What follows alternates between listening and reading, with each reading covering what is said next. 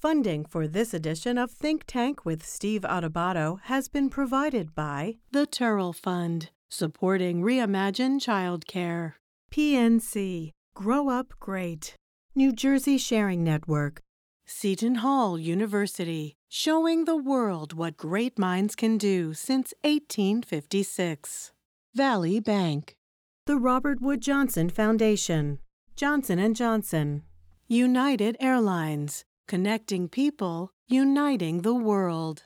And by ADP, always designing for people. Promotional support provided by NorthJersey.com and Local IQ, part of the USA Today network.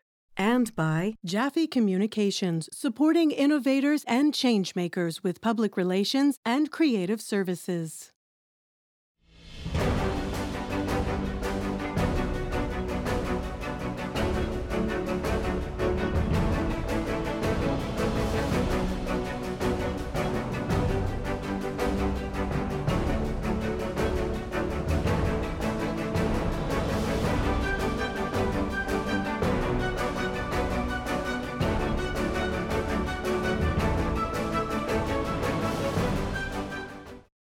Welcome to Think Tank here on News 12 Plus. By the way, Nicole Swenerton, our co-anchor and senior producer of Think Tank here on News 12 Plus.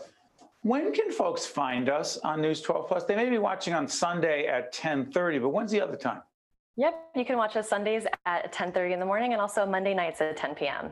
That's right, the Monday nights on News 12 Plus. By the way, some other great programming on News 12 Plus. But speaking of this program, you're about to meet Tom Bergeron, owner and editor of ROI&J, a great media information source, and also Assemblywoman Ileana Pinto-Marin, who is the chair of the state legislature's budget committee in the Assembly. Talk about the fiscal problems New Jersey has in the age of COVID.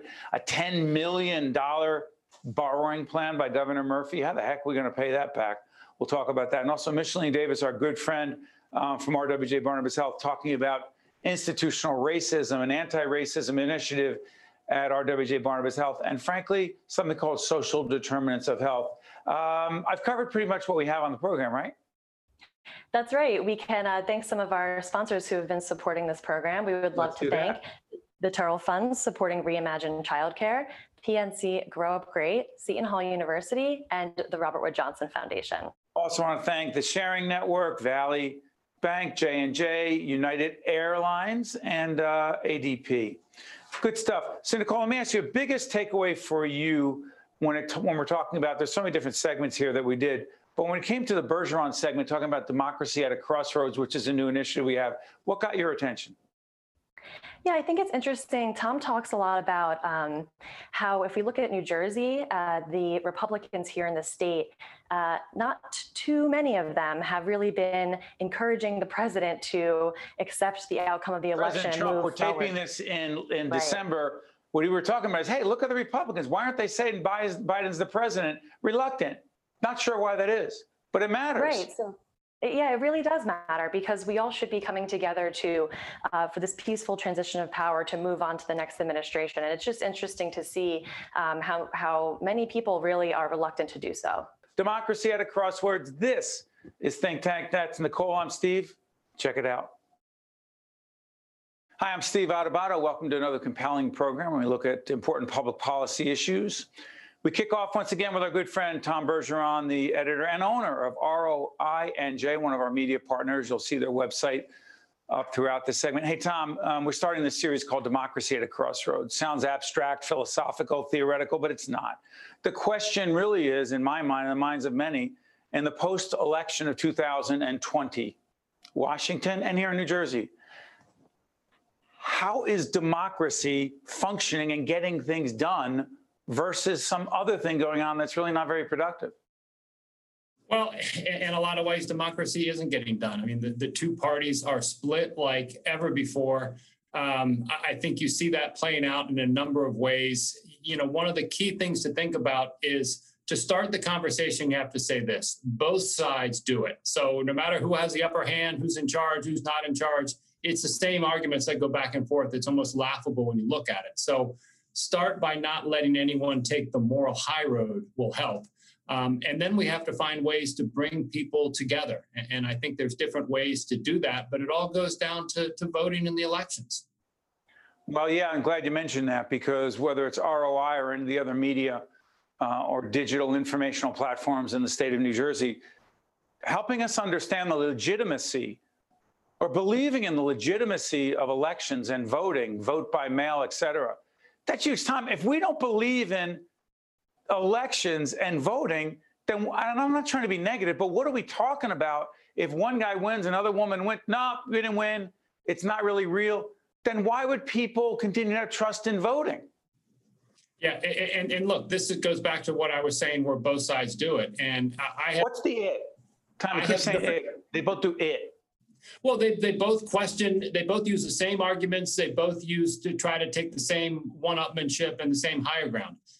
Look, I have no dog in the fight, but take a look at Same here. Trump right now, not in any way being interested in recognizing the fact that he lost the election. Disgraceful, bad for democracy, bad for everything involved. That being said, his side will say, well, look, they did it to me. People constantly questioned whether he won and whether, and when people bring up the overall vote on, well, you didn't win the vote total, you won the electoral college vote. Well, yeah, okay, that's great. But my argument back and forth, and again, I have no argument on whether we should use the electoral college or not, but we do. So when someone argues that someone didn't win the popular vote, I say that's like a baseball game and saying at the end of the game, we're gonna declare the winner because I had more hits than you. No, you win by who gets the most runs. In the presidential election, you win by the electoral college. Everybody knew the rules going in, so why would you try to delegitimize it afterwards? So we're taping on December the 8th that we've seen after that. So go back to New Jersey. There are a lot of New Jersey Republicans, Jack Ciattarelli, former Governor Tom Kean, who I have great respect for, Senator Tom Kean, and a range of other Republicans. As we tape this program, I don't know, they don't seem to be recognizing Joe Biden as the person who's going to be president. These are credible Republicans. Here's my question. It's not political. It's more policy and about democracy. If credible Republicans, whom we respect, don't acknowledge who wins the election, then what happens? Then where is the far right and the people who really believe in Trump in the effort to come together and move forward and solve our problems, whether coronavirus, infrastructure, energy, climate change, et cetera? Well, look, first you have to reshape the question is what I would say. What do you mean? Don't say whether somebody is going to legitimize a result or credible or this and that. The answer, the grounding background reason for every decision that comes out of a politician's mouth is what's going to help me win the next election, what's going to help me feed my base. So you start with that idea, and it's not so much that one side is trying to delegitimize the other side. It's what do I need to do to increase my base? You've seen the studies coming out. I think the Washington Post did it last week, where they asked every Republican official who won the presidential election, and a very small percentage would admit that Joe Biden won. Now, again, they're only doing this because they're appealing to what their base and what they think it is. And that's one of the problems is nobody wants to compromise. Nobody wants to come together. There's no Tip O'Neill, Ronald Reagan. There's no Newt Gingrich, Bill Clinton anymore. It's one side has to bury the other. And whenever you have extreme rule on one side, things don't work well. I mean, that's the way the country was set up 250 years ago.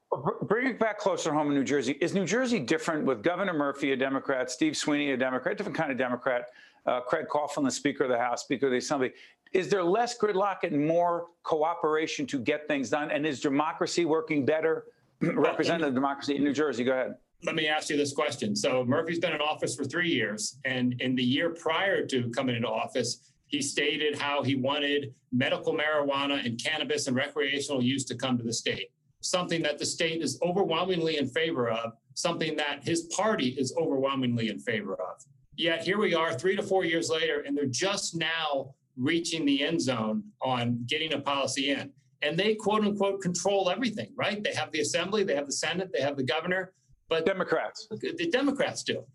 But they still can't get to the finish line. And this leads to the idea of when you have too much power, when there's not a check and balance, you're actually, I think, you're paralyzed and you can't get as much done because when you have to compromise, as Christie had to do with Sweeney, more can get done because now you can go back to your group and say, look, we got A and B, but we didn't get C. But this is what we had to do to get it done. And right now the Democrats can't do that. Final question before I let you go. The role of those of us in media, particularly local New Jersey-based regional media, what is our role in helping, quote, democracy function more effectively and holding our elected officials accountable? Look, particularly ROI. The biggest thing that we can do is give a voice to a lot of different opinions. Now, it doesn't mean you have to give a voice to every opinion and crackpots on both sides, right? Because then you're giving them a little too much legitimacy. And that's where we get into trouble on when we get to make that decision. But you have to do your best to balance, to get a Republican, to get a Democrat, to get someone who wants to raise taxes, to get someone who wants to lower taxes. Let them express and let them go with it and try to let the viewer decide and see all the information. We get to be gatekeepers. It's just the way it works. We try to keep it straight and narrow, but we ultimately have to make decisions. The ability for us to let as many people into the party and as many views there will ultimately help democracy. By the way, check out ROI to find out it down the middle, no horse in the race, no bias, if you will. Tom's not expressing his view. Unless he's writing an editorial and he tells you that. He's the owner and he's the editor, Tom Bergeron of ROI&J, to disclose one of our media partners. Tom, thank you so much for a compelling conversation again. Check in with you soon. I appreciate it. Talk to you soon. Happy holidays. Same to you. They were taping right before the holidays. You'll see it after. I'm Steve Adubato. We'll be right back. To watch more Think Tank with Steve Adubato, find us online and follow us on social media.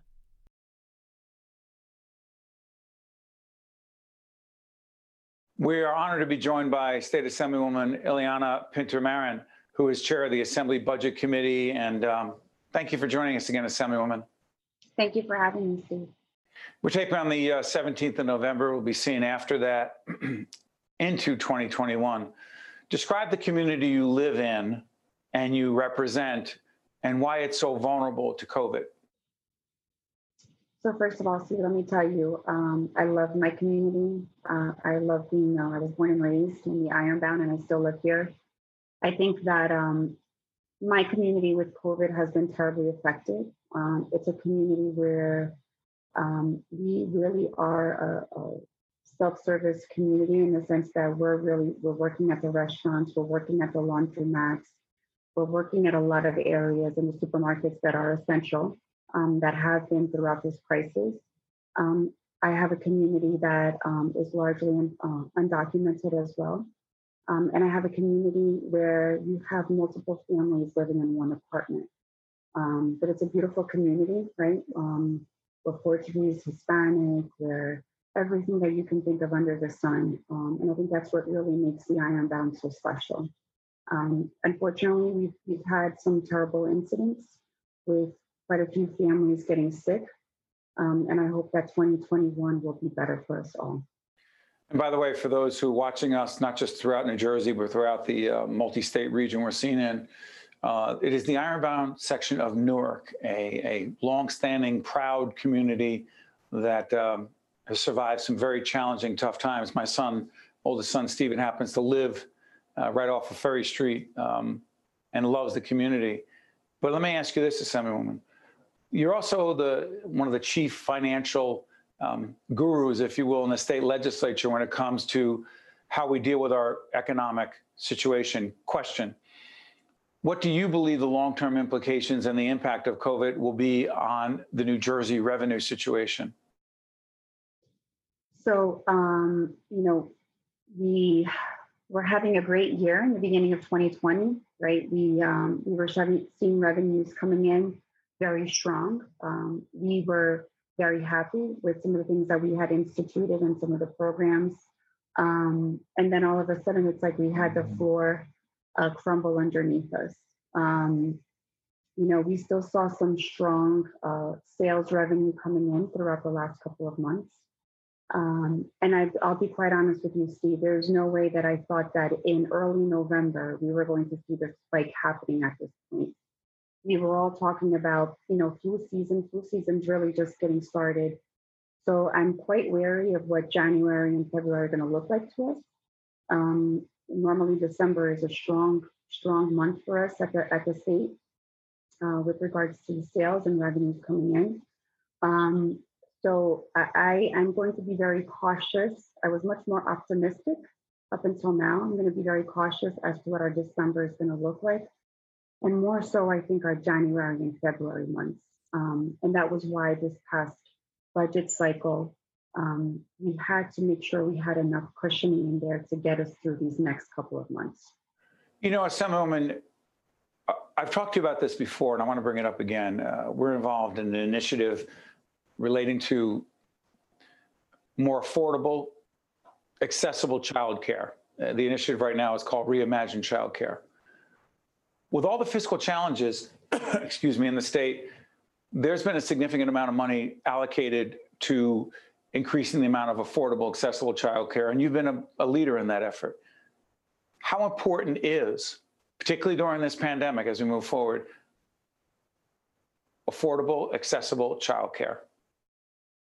Steve, it still continues to be a big problem. I think we all know that. I was glad to see that the state stepped in with some federal help with regards to DCF and the Department of Human Services and kind of reallocating some money. But you see that even with these restrictions, it's been more important so now than ever, because it's very tough to really provide great child care. And when you're limited in your resources, when you're limited in your capacity of intake of kids, but still need to maintain safe standards, it's becoming even more challenging to make sure that our child centers survive. And I think that that has to be a priority moving forward even for the next budget cycle. Assemblywoman, help people understand the connection between quality and affordable child care and people working and paying taxes and being productive citizens. Some of us potentially take it for granted, but most cannot and do not take it for granted. Listen, I say it all the time. I am extremely fortunate. I have an 8-year-old and a 4-year-old. My parents helped me out tremendously when it comes to childcare. I know what some of my friends are paying. I know what some colleagues have paid in the past. And I know what some of my families that are working for are paying to try to have their children be in a safe place, but yet make sure that they can provide food on the table. And we know that there's some difficult decisions that are being made even today. Do I go to work? Do I pay my rent? Or do I pay for my childcare in order to be able to work and pay for my rent? And parents shouldn't be faced with this. It's 2020, we're moving on to 2021. You would have thought that by now we've kind of had this figured out, but we don't. It's still a tremendous challenge. And it's one of those top issues. Parents cannot go to work and have a productive workday if they understand and they know clearly that they don't have a place to have their children in that's safe and equitable. And disproportionately, the problem, the challenge, the conundrum falls on women. Yes, yes. You know, I think we were making such strides as women, not only at the state, but at national level. And Steve, I have to tell you that it's very worrisome moving forward that a lot of these challenges, not only financially, but professionally, and I want to say mentally, what a challenge it is for us as working mothers to be able to provide both financially and be able to provide our children with a safe place. Assemblywoman, before I let you go, real quick, got a minute left. Debt, borrowing, record amount of borrowing going on in the state right now. The governor has argued, and obviously the legislature approved, even though many Republicans oppose this. The governor argued that these are extraordinary times, drastic times, and they call for an amount of borrowing that's unprecedented. Tell folks in the minute we have left why that's a correct position. Listen, Steve, as you're going to see that this is going to get worse before it gets better. I think that we had to make sure that we had enough cushioning in there to get us through the next couple of months. But I want to say one other thing. People forgot how difficult it was for us to get out of the recession under the Christie administration.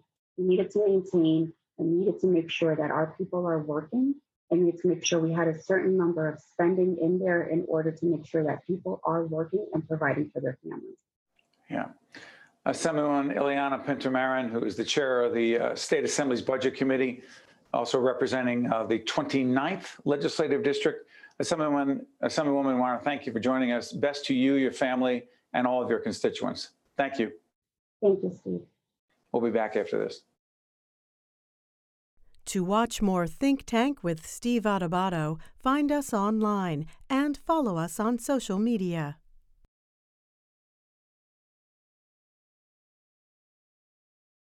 We are now joined by Micheline Davis, Executive Vice President, Chief Corporate Affairs Officer, RWJBarnabas Health. How you doing, Micheline?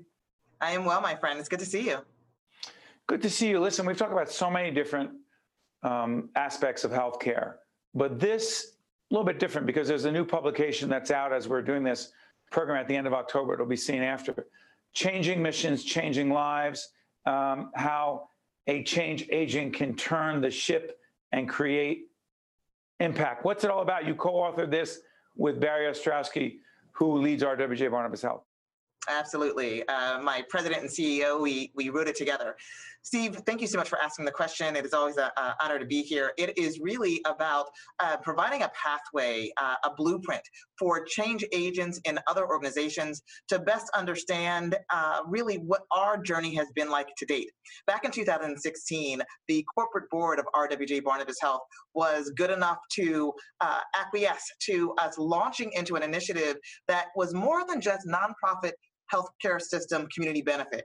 Rather, we wanted to make certain that we went way upstream in order to affect the systems and the structures which really create the structural inequities within communities that make them ill, right? That keep communities from being healthy and strong.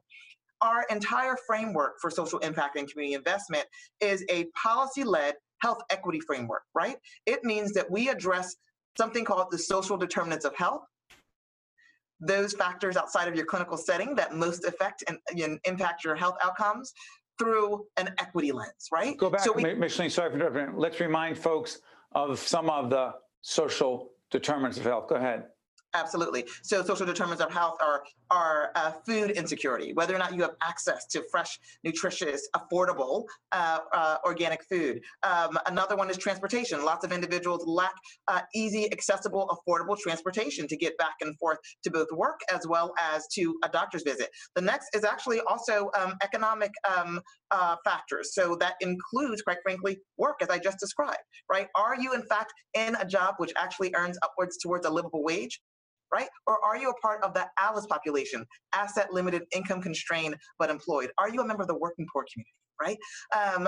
Another is housing, right? It's incredibly important that you live in safe, healthy, affordable housing, right? So our stats in this state, the 14th wealthiest state in the country, indicate actually that there's a great majority of individuals who are actually house burdened, right? They pay over 30% of their income towards living. Right? And so as a result of this, we want to make certain that we are not just saying, here, come to our hospital so that we can take care of you, but we're also going out into the communities in order to really work with community members to co-design what they feel that they need and data proves that they require in order so that everyone can grow up healthy and strong. Not just some, not just those who can afford it, Right. Not just some who look a certain way or come from a particularly educated background, but everyone. You know, Micheline, this book, you know, it is a blueprint, but it's also a challenge. Is it, in fact, as I interpret it, and by the way, Micheline Davis is a board member, a board of trustee member of the Caucus Educational Corporation, RWJBarnabas Health, a significant underwriter of our work. This appears to be a challenge to other organizations to go outside the paradigm, outside the lanes, if you will, of what their blocking and tackling is supposed to be and saying, wait a minute, what is your larger social responsibility, particularly in these challenging times with the racial and structural inequities that have been going on forever, mean to people who are suffering and struggling? A long-winded question, I know, is it a challenge? Absolutely. Listen, it's a charge. It's a call to order. This is what we've decided is going to be our pathway. What is going to be yours? It's no longer can you just merely cut a check to a something, but quite frankly, when are you going to come out of your ivory tower to cherish the lived experience of those in the communities that we claim we want to help and aid and assist, realize that these communities are asset packed, right? They are not just poverty stricken or disenfranchised or marginalized. They are asset packed with individuals who have lived experience that have weathered, right, all of that marginalization and disenfranchisement and under-resourcing, but that all of those things has happened as a result of something, right? No one wakes up early in the morning and says, yes, good morning, I want to be the one born into poverty, right? That's not how it works, Steve. And so we've got to be able to go further into this space in order to charge others to come forward to do this, because quite frankly, as we look at it through a lens of health equity and the quest to eliminate, not just reduce, healthcare disparities, what we acknowledge is two things. One, we can't do it on our own. And two, no one can do it sitting in an ivory tower, right? So we've got to make certain that we're going way upstream to change the system and the structure that impacted the area that we seek to make better now. You know, this book, Changing Missions, Changing Lives, written over a period of time, co-authored by you and Barry Ostrowski. To what degree do you take COVID into account in this book? So it's really interesting that you say that. This was certainly written and before COVID That's why I'm onset. saying it. Absolutely. But again, right, the entire book is about dealing with change. The entire book is about how we need to ensure that we are nimble in our mindset and reflective of what is going on around us. The fact that just because you have a protocol, a policy, a practice in place, that if in fact it is not cognizant of everything around it, right, then it is immediately stagnant and stale, and you've got to pivot.